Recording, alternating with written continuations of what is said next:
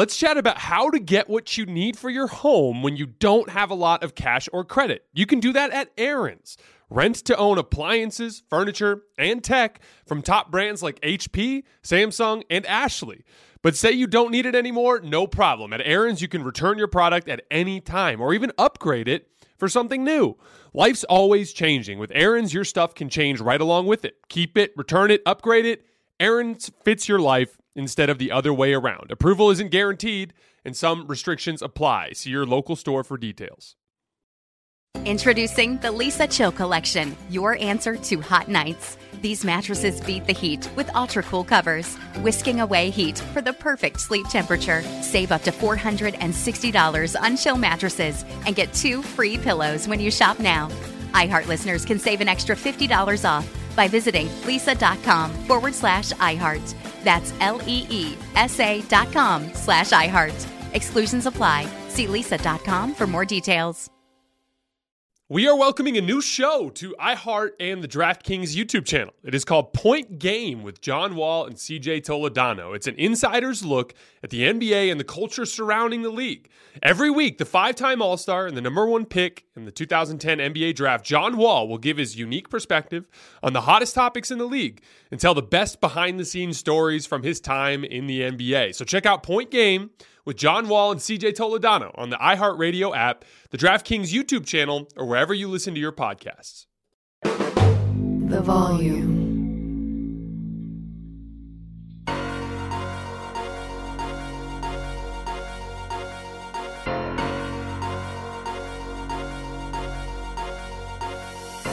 All right, welcome to Oops Tonight here at The Volume. Happy Sunday, everybody. We are live on AMP. So if you're watching on YouTube or listening on the podcast feeds, don't forget AMP is the very first place that you guys can get these shows. Also, coverage of the NBA Finals here at Oops Tonight is brought to you by Chase Freedom Unlimited. How do you cash back? All right, so we have a very special guest today, senior NBA writer at Sports Illustrated, one of my colleagues, someone that I respect a great deal. Mr. Chris Mannix is going to be joining us. We're going to talk a lot about some offseason stuff having to do with Chris Paul and Kyrie Irving in particular.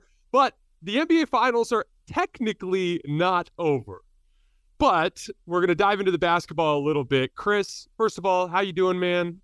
Are you of the opinion that the series is over? You know, I watched all of the conference finals games, most of them in person, and I can't count Miami out of anything after what they did in the Eastern Conference playoffs. But, you know, throughout this series, you've really just gotten the sense, and I know Miami hates to hear stuff like this, but that there is a talent gap, you know, between these two teams. Credit to them for getting game 2, but part of them getting game 2 was, I think Denver spent the weekend between games 1 and game 2 kind of reading their press clippings a little bit, feeling themselves a little bit, played with a complete lack of effort in the second half of that game. And, you know, you don't want to say gave it away, but certainly allowed Miami, especially in that fourth quarter where they, you know, built a 12-point lead to climb back into it. You've seen over these last couple of games in Miami a different level of intensity, and you've seen Denver be able to win, you know, not to speak in cliche, but without clicking on all cylinders. Like, you haven't had, you know, the perfect games from Jamal Murray and Nikola Jokic. Game 4, you know, Aaron Gordon in the middle part of that game just goes bonkers and makes up for, you know, foul trouble in the second half with Jokic. So it just feels like Denver's better. And it feels like if Denver, you know, comes out with the requisite intensity in game 5, this should be a series that ends on Monday night. I 100% agree. You know, it's funny. I always learn so much more on rewatches than I do on my first watch. I'm always like appalled at how much more I'll pick up when I can really slow down and look at the game.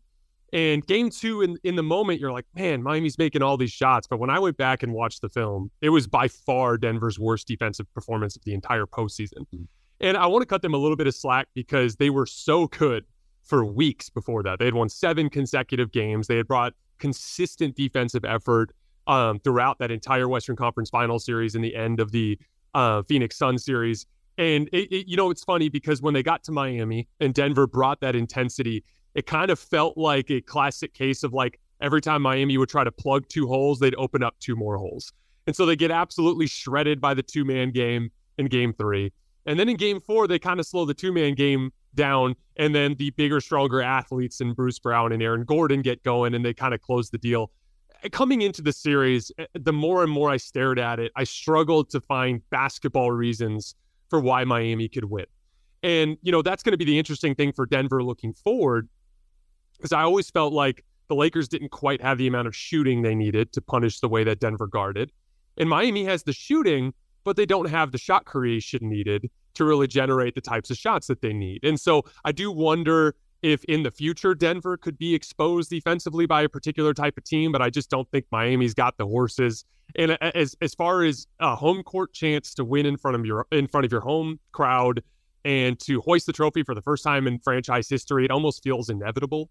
And this is not a situation like Game 7 in Boston where they can go in there with a mental advantage. It's going to be the opposite. The Jimmy and Bam are not playing particularly well. I don't necessarily feel like they have the horses to go in there and get it done. But on that note, let's just assume that they close out in 5 for the sake of this specific topic. Everyone's under contract next year in the starting 5. Bruce Brown has a player option, if I'm not mistaken, although he almost certainly will opt out of that and test the market. Do you see this as a start of a long run of contention for Denver? So it's an interesting question. It's actually one I'm writing about this week, is sort of the idea that Denver is the next in line of this group of mini dynasties. And that's what's kind of defined the NBA, over the last 20 some odd years. Before the turn of the century, there were like actual dynasties, the Celtics from the 50s.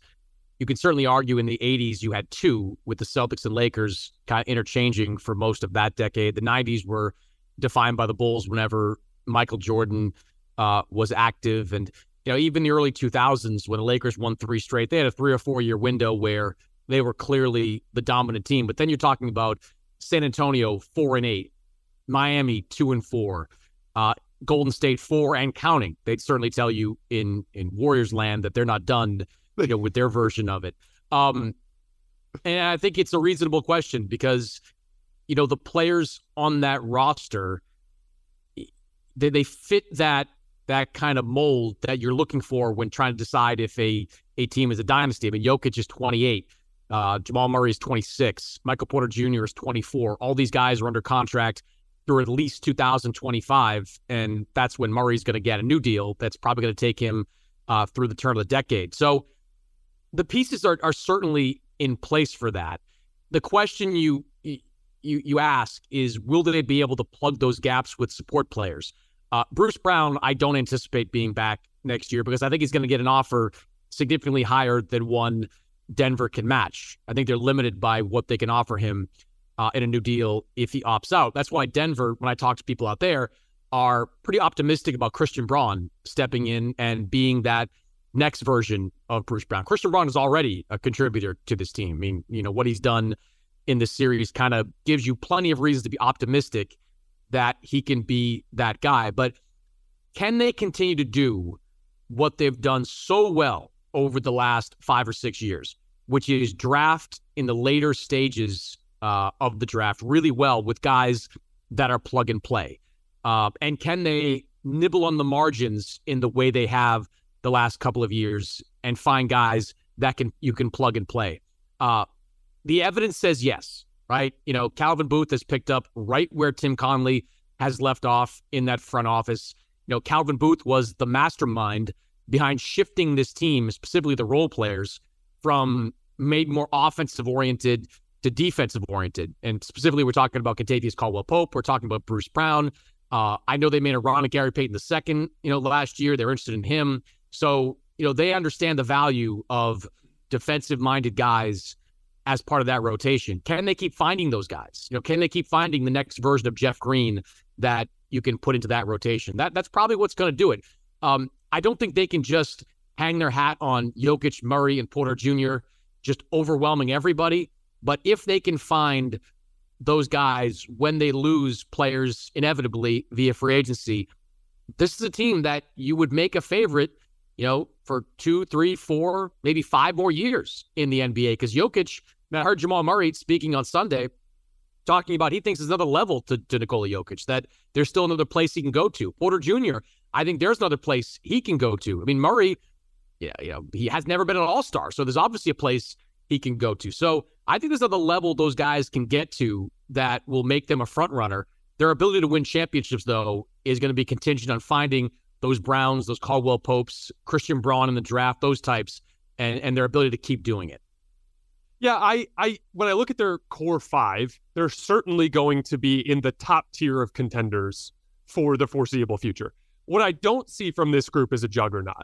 I don't think this is a team that the other good teams in the league see as unbeatable. I think they see them as gettable. I do think that you're going to see a lot of teams, like I'll be stunned to see, I will be stunned if there isn't a couple of centers that just get obnoxious paychecks this summer from teams that are trying to move mountains to find bodies to throw at Nikola Jokic.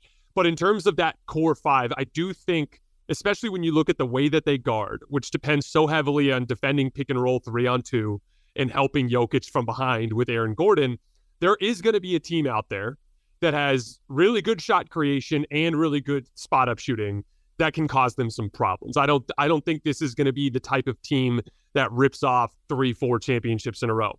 I do see them very similar to like the San Antonio Spurs, a foundational star that doesn't have much of an ego, that is going to, throughout the entire era of his time in Denver, be a consistent force in that locker room. I actually do think Jamal Murray is for real. I know his the regular season numbers don't really add up, but the way I look at it, he was awesome in the bubble.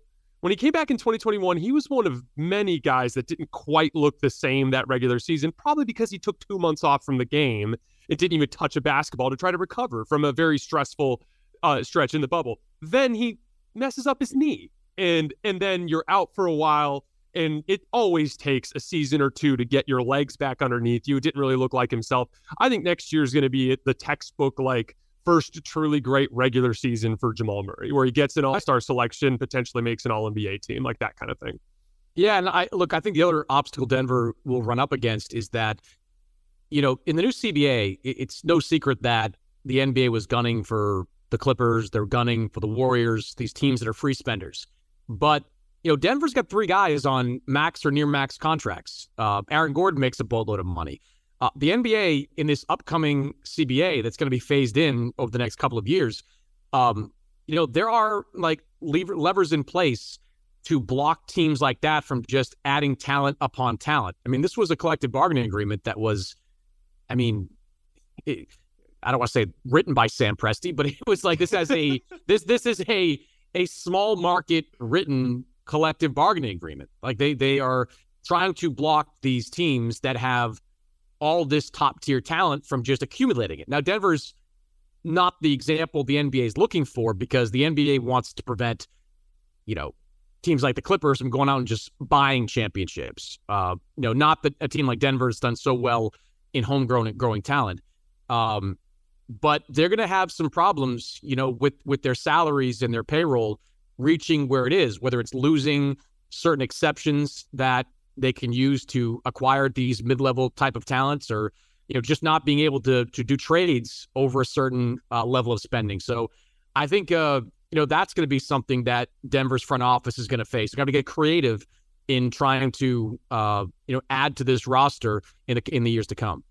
Exactly. And that's where I look at it like, there's going to be a different version of that starting lineup in all likelihood 3 to 4 years from now. Somebody's going to get squeezed. Who knows who it is, but somebody's going to get squeezed. And we talked about that a little bit on my show. Like, fundamentally what makes Denver unguardable is it's this 2-man game that works perfectly together. The games are so complementary. Aaron Gordon is kind of the ultimate non-shooting threat because of how gifted he is at finishing behind his head around the rim and operating out of that dunker spot. He's so good at offensive rebounding, punishing mismatches. And then it's not just spot-up shooting. It's like deadly spot-up shooting in the form of Michael Porter Jr. and Kentavious Caldwell-Pope. So there will be versions of this that look more beatable. But that's why I like the Spurs as an example. To me, Denver seems like one of those teams where in the seasons where a truly great team isn't there, they're just going to float to the top. You know what I mean? But anytime they run into the combination of a truly great defense that's also a truly great offense, which I don't think they saw in this playoff run, I think that's where they're going to potentially run into some issues. Like Phoenix, if they bolster their athleticism on the wing and in the front court, right? If Boston finally figures out some things with their shot creation, there are going to be teams like, for instance, Boston, I wanted them to beat Miami so bad, even though I find that particular Boston team a little unlikable. The reason why I wanted them to win was just simply because I thought them playing 5 out with Al Horford was the perfect type of team to really test Denver's ability to contain the basketball.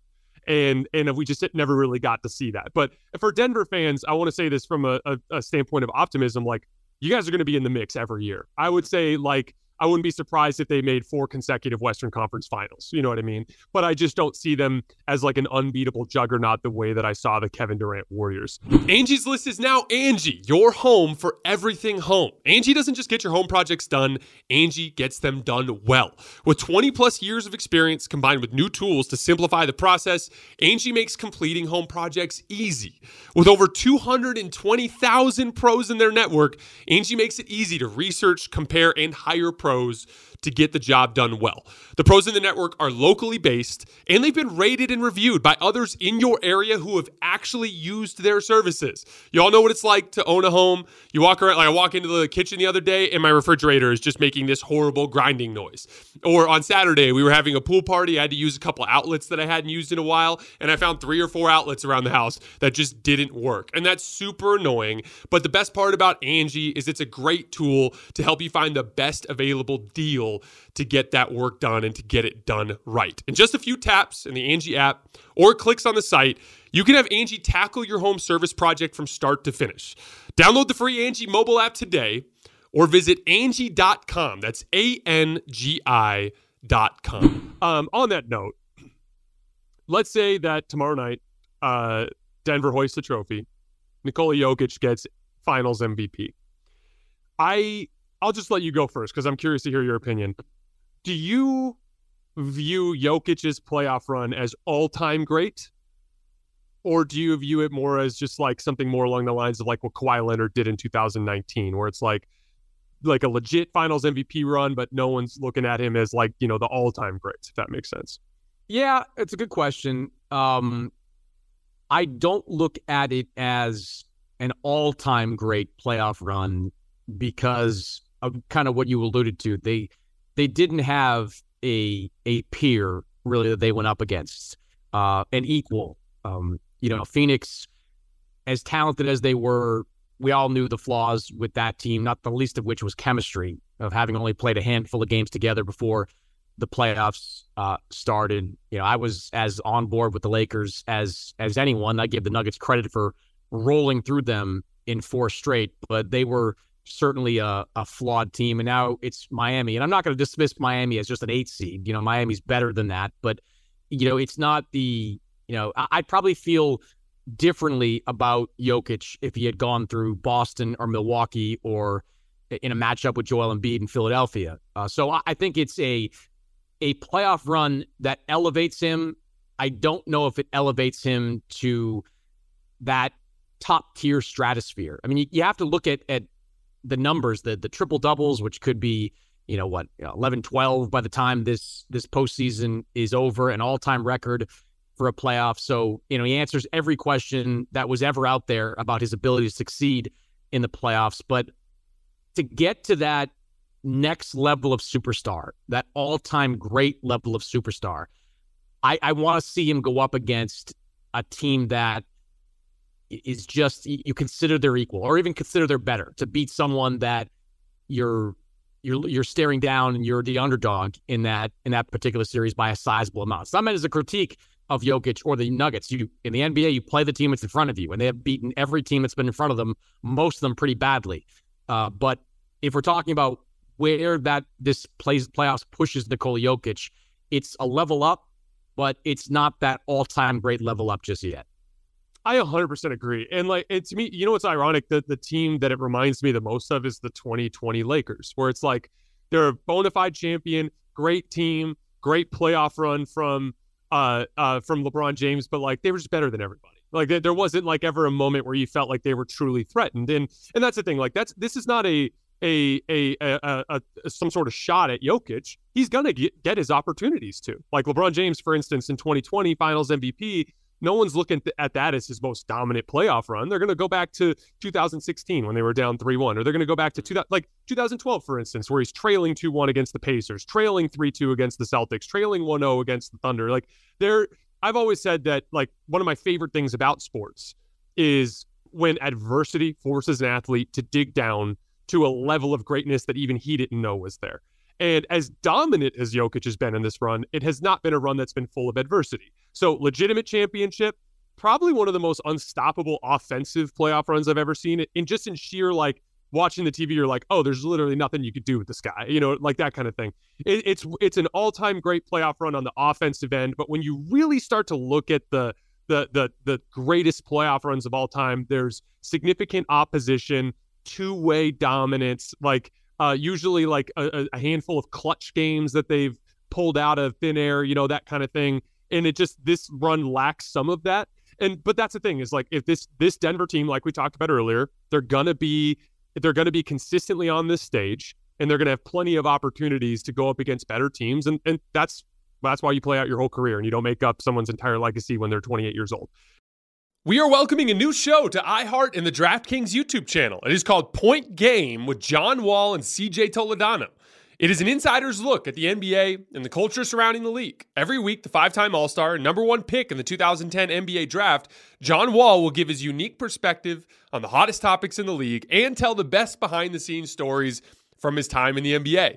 CJ will bring his A-list comedian buddies to keep it light and fire off some hoops takes. Plus, John will be inviting current and former NBA players, friends, and teammates to join the show as well to give their unfiltered accounts of what really goes on in the league from a player's perspective. So check out Point Game with John Wall and CJ Toledano on the iHeartRadio app, the DraftKings YouTube channel, or wherever you listen to your podcasts.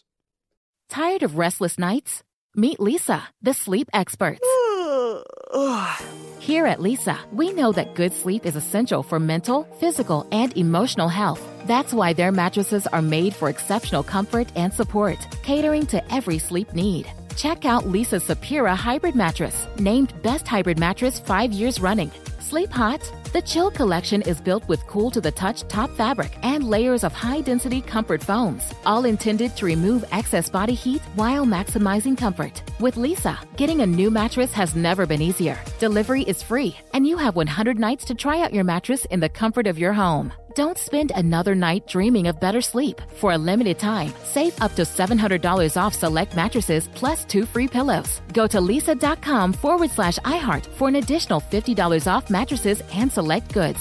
That's LEESA.com/iHeart. Exclusions apply. See lisa.com for more details. Witness the dawning of a new era in automotive luxury with a reveal unlike any other as Infiniti presents a new chapter in luxury, the premiere of the all-new 2025 Infiniti QX80. Join us March 20th live from the Edge at Hudson Yards in New York City, featuring an unforgettable performance by Grammy and Academy Award-winning singer, songwriter, and composer, Jon Batiste. The all-new Infiniti QX80 is unlike any luxury SUV you've ever seen. Smart enough to anticipate your needs, even before you do. Every line, curve, and detail was thoughtfully crafted, so everything for every passenger feels just right. Don't miss it. Mark your calendars and be the first to see it March 20th at 7 p.m. Eastern, only on iHeartRadio's YouTube channel. Save the date at new-QX80.com. 2025 QX80 coming this summer. So let's move on from the NBA Finals and let's talk a little bit about this offseason. So I spent a little bit of time digging into Chris Paul, and it's not all bad. He was underneath a point per possession in pick and roll in this postseason, which is below average, not great. Did take a good care of the basketball. Shot 47% effective field goal percentage on pull-up jumpers, not awful. 48% on pull-up twos, not awful. I did not think he was even an average defensive player in this playoff run. I think his foot speed has really tailed off. That said, I do think he brings some positive things to the table that NBA teams can use and certainly belongs on a roster. So what have you been hearing about Chris Paul? And if you could pick a specific basketball situation that you think makes the most sense for him, where would it be? Well, Phoenix wants to find a way to make it work. And I talked to Frank Vogel about this on my show, and he went on the record about saying he's, bullish on the idea of coaching Chris Paul. He thinks this team will be a significantly worse team, if he's not on the roster, kind of paraphrasing a little bit what he was getting at there. I think Phoenix, though, is going to explore the trade market, which I don't think will be all that robust because of Chris Paul's salary. And then I think when we get to the days after the draft, they're going to have to make a decision. Do they value Chris Paul on the roster because they could just cut him and then re-sign him at a smaller number? Or do they value the salary slot, which I believe is that $11-12 million exception, which Phoenix can create if they waive and stretch Chris Paul, which would eliminate them from signing him? I think it's going to come down to that, because I think there'll be teams that talk to Phoenix about a Chris Paul deal, but the contract makes it just challenging to put something like that together. It makes sense for the Suns. It brings back the kind of value they're looking for in return. The market for him is going to be robust because even though he is a diminished player, as you pointed out with some of those numbers, he's not looking for the max contract. He's going to be looking for kind of a mid-level exception-y type of deal, maybe even less if it puts him in a situation that he wants to be in. The two LA teams are the teams that come up all the time when I talk to player agents and executives about where he might land. The relationship with LeBron, obviously longstanding. I think there'd be a recruitment there from LeBron James. The Clippers, they've been searching for a point guard for years now, like somebody to plug and play alongside Kawhi Leonard and Paul George. And they can offer an opportunity where, Chris Paul doesn't have to be Chris Paul with the Clippers. And I've asked around too about the acrimonious way that Chris Paul exited LA a few years ago. That really isn't a variable anymore. Doc Rivers is not there. Blake Griffin is not there. Steve Ballmer doesn't care. He's just not wired that way. So I do think you'll see those two teams compete the hardest for Chris Paul's services if there's a waive and stretch situation where he can't go back to Phoenix. But everything I've been hearing from people around Chris Paul is that he wants to play there. He likes it there. He's happy in the city, in the market. And he sees an opportunity. He wants to play with Kevin Durant. He wants to play with Devin Booker. He's helped take this team to a certain level. And if you're Chris Paul and you're looking at your best chance to win a championship in the twilight of your career, I don't know that they're any better than the Phoenix Suns. You go to LA and you could help, but are they a championship frontrunner with a soon-to-be 39-year-old LeBron James and Anthony Davis, who is unpredictable with his health? The Clippers, same questions. On paper, great, but are they better than Phoenix? Because I don't know how you can count on Kawhi and Paul George to play a full season after the last couple of years. The Suns, in addition to being the place he wants to be, represent the situation that makes the most sense for him. So I'm very interested to see what happens between the couple of days between the draft and that June 28th period where they have to make a decision on the guaranteed portion of that contract. I think that's what it's going to come down to in Phoenix, whether they value Chris Paul or that salary cap slot that can be created by waiving and stretching Chris Paul. I hate the idea of Chris Paul staying on the Suns. It just doesn't make any basketball sense to me. And I get it from his perspective, it's home. And I agree with you, even though I think the Lakers could be better than the Suns next year, the Suns are probably a safer bet, just simply from the standpoint of health and youth of their superstars, right? But, when I look at that team, it's kind of a redundancy. It's another high pick and roll point guard that relies heavily on pull-up jump shooting that does not generate rim pressure. And they've already got two of those guys who are better than him. And, it's funny if you asked me hey, Jason, what kind of point guard would you want playing alongside Devin Booker and Kevin Durant? It'd be a guy like Bruce Brown, a big athlete that can take point of attack defense assignments that generates rim pressure. Bruce, especially in semi-transition, just can hit the jets and put real pressure on the rim, which is something Kevin Durant and Devin Booker can get a little bit lax with sometimes. Now that's an example of a player that would be very difficult for them to pull off. But when I talk about archetype of player, that's kind of what I look at. What I look at with Chris Paul, especially when I think about his point of attack defense deficiencies right now, I think he's got to play with a real rim protector. And that's why I like the idea of both the Los Angeles Lakers and then another team that I'd be considering, and I know it's probably the last thing on their mind because they're in the middle of the NBA Finals right now, but the Miami Heat. Because a legitimate screen and roll big man that would have excellent chemistry with Chris Paul, but most importantly, would buy him the ability, the leeway to be very physically aggressive on defense at the point of attack. So like, hey, don't worry so much about getting beat off the dribble, disrupt the guy, funnel him to me, and I'll help you on the back line, like that kind of thing. That's why I don't love the Clippers fit, because they're not a team that has great rim protection. But, you know, I'm with you. Like, I think he absolutely can help a team. When I look at this specific Suns situation, I just feel like if you're the Phoenix Suns and you're playing Chris Paul big minutes in a playoff series, I feel like that's leaving meat on the bone, so to speak. I just think there's better options there.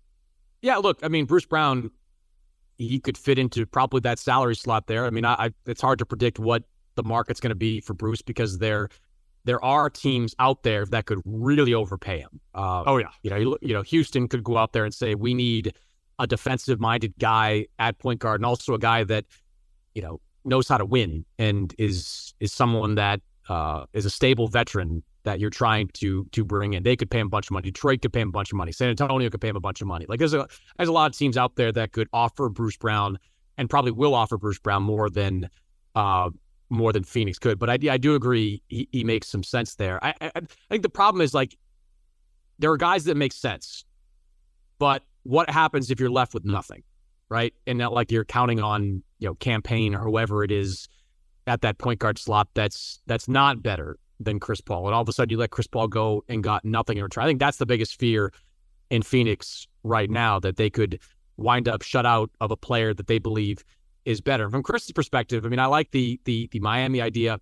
I think two teams to watch as dark horses. One is Memphis, and they would offer kind of what you're talking about there, rim protection on that back line with Jaren Jackson, Steven Adams when he's healthy. And, you know, if you're Memphis, and there's the anticipation around the league that it's going to be 30 some odd games that Ja Morant gets when Adam Silver ultimately announces his suspension, which could happen as early as this week. I mean, if the finals end on Monday, I don't think the NBA is going to waste much time in announcing that decision.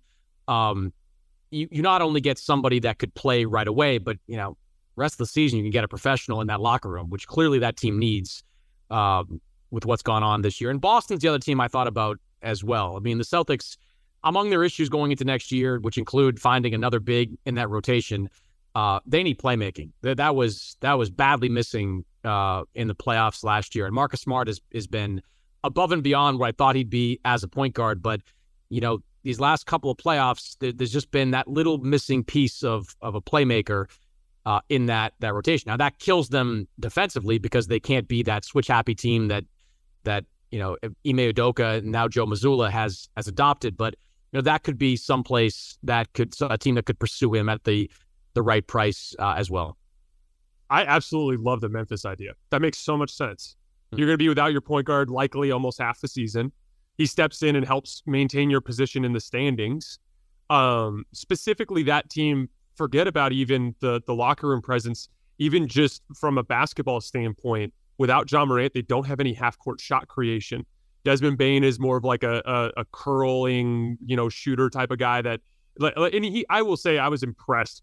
I was really impressed by Desmond Bane in that Lakers series and some of the high-level shot creation he demonstrated in like Game 4, Game 5 area.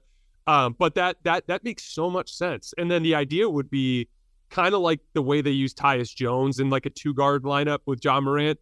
You end up playing Ja and Chris if you have to at a certain point later on in the series. I think you could shop Tyus Jones. I think you shop Tyus Jones too. And he's great, because if you're really going to part ways with Dillon Brooks, and that is obviously the direction they're going, you've got to get somebody to replace him. Like, I hated the idea. I hated that when the news came out, they wouldn't re-sign Dillon Brooks under any circumstances. All right, well, then you better have a 6'6" wing defender, you know, ready to go, because, you know, the guys you have, Zaire Williams, they're not it. Like, those aren't the guys. And look, you've got a wealth of draft picks you can use to make a deal, but Tyus Jones could be someone that really interests NBA teams, both as a starter and, you know, as he's billed the best backup point guard in the NBA. So it creates some flexibility for you in making a deal, which I think Memphis also needs to make to get to that championship level. Yeah, and if you could get Chris Paul, that buys you the leeway to be able to get rid of Tyus Jones and use that asset to bring back the wing that they need. That makes a ton of sense to me. All right, so before we get out of here, where are we at with the Kyrie Irving pending free agency? My gut just says he's going back to Dallas, but I'm really curious to hear what you've heard in the research that you've done. Yeah, I mean, nothing but that. The recruitment of LeBron was kind of eye-rolling, at least among the people I talked to in the NBA. I have not heard anything close to a suggestion that LeBron would be into it. Not the least of which is he can't just go, right? Like they'd have to do a deal, and Dwight Powell and whatever deal. Let's give up the rest of the athletes so they have absolutely nothing.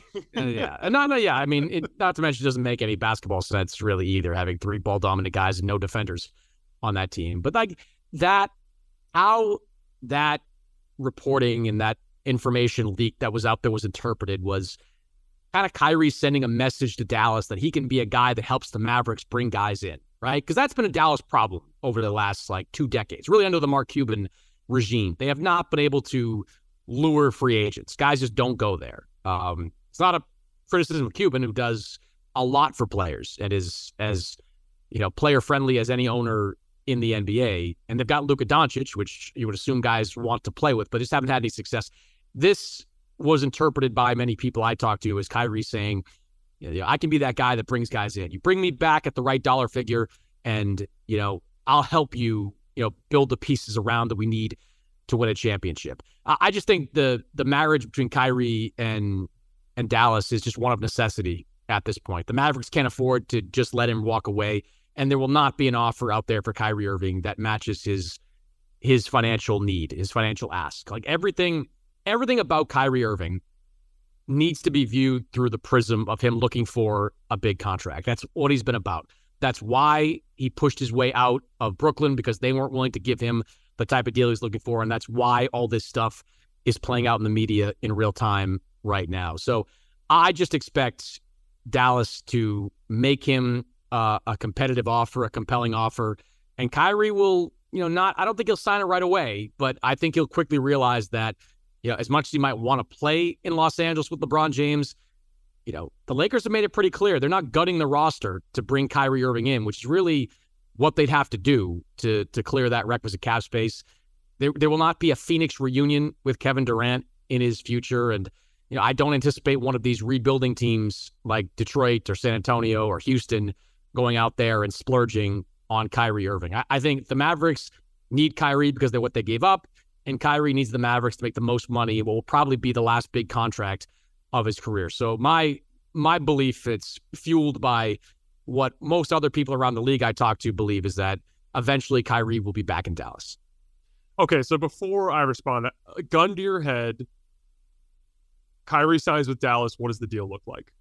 I think it's a 3-year, close to max level contract with incentives to get to a guaranteed mark on the 4th year, whether it's number of games played or whatever Dallas can do to incentivize to get him there. I don't have a problem paying Kyrie max level dollars on a short-term deal. Like, I think when he's healthy and out there on the floor, he's still worthy of a max level contract, especially in today's NBA. It's just the number of years. Like, you can't commit 4 years guaranteed to this guy. You can't do it because, I actually kind of like this. Part of it likes Kyrie because I do think that he's got some fans across the league, and in terms of guys inside locker rooms, and I think he's a special talent, when he's at his best. But the facts are irrefutable. He forced his way out of Cleveland because he didn't want to be there. He was part of the reason of the toxicity in Boston's locker room that ended their chances of doing anything. He muscled his way out of Brooklyn when they were something like 20-1 in the previous 21 games before Kevin Durant went out with that injury. He blew up their chances of winning things. So how can you commit, 4 years guaranteed to this guy? So I get the feeling that there will be a settling on a 3-year type of deal with the kind of incentives in place that if Kyrie is healthy and available, he is going to be able to play. And the specific, catastrophic mix of ingredients here is Kyrie's personality and the fact that it's a marriage of necessity, like you said. Because I agree, like there's no doubt that if Kyrie could pick anywhere, he'd pick the Lakers. They specifically need what he brings to the table. Like, they absolutely need high-level shot creation from the guard position, especially with the way that LeBron's aging. It's a bigger, stage for him. It makes a ton of sense for him to play alongside Anthony Davis in the coming years after LeBron James retires. But obviously, just by virtue of what you were talking about and his pursuit of this long-term contract, he just was never going to be able to get that with the Lakers unless they were fortunate enough to get to make the trade at the deadline, which Dallas scooped them underneath. But, the thing that specifically concerns me is the middle of the season next year with Dallas, because I'm glad you pointed out the fact that Kyrie's talent is worth the max, because too often when we have these discussions, people are like, oh, it's Kyrie being Kyrie again. And it's like, yeah, well, Kyrie being Kyrie also equals being awesome at basketball. Like, he's still incredible at what he does. But what I think about is like, okay, we've got a 3-game losing streak culminating in an ugly Christmas Day loss. And they're like 12-17 and they still don't have the horses on the wing. Like, because we know Kyrie doesn't really want to be there, it just seems to make it that much more likely that he would try to implode the situation. And to me, this is headed towards a textbook, I'm going to get my long-term deal and then eventually work my way towards a trade, unless things go perfectly, which it's just, again, and I don't understand. I'm sure Dallas has some sort of plan in mind, but they need so much in terms of size and athleticism that, like, I'm not sure even if in one offseason they're capable of obtaining that. And so I'm a little concerned with them, especially in an offseason where you and I both know, especially after Denver just bullied everybody on their way to the trophy, most likely, that teams are going to be on the hunt for size and athleticism. That's going to be every guard that looks like Bruce Brown is going to be the guy that they want. Every forward that can give you 20 or 80% of the Aaron Gordon experience, that guy's going to be, a hot commodity in this particular offseason. So I don't really necessarily see a version of that working out super well. Yeah. And what are, like, let's say everything goes perfectly next year where Kyrie plays 70 games, Luka plays 75, Tim Hardaway Jr. is healthy. Everybody's healthy in that rotation.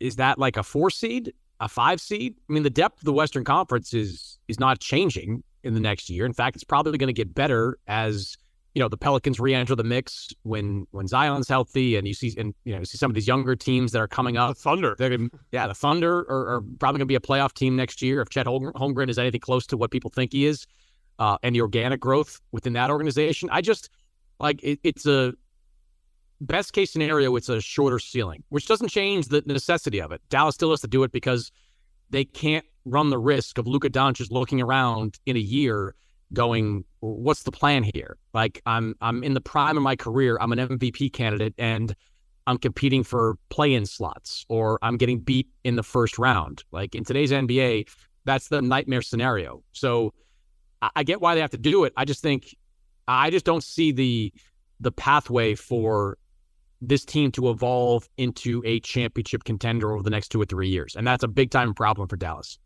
And the point is it might take 2 or 3 years. And how long before one of those two guys goes off the rails in the process? All right, guys, that's all we have for today. Chris, I sincerely appreciate you taking the time. I always have so much fun talking basketball with you, and I hope we get to do it a lot more over the course of the next year.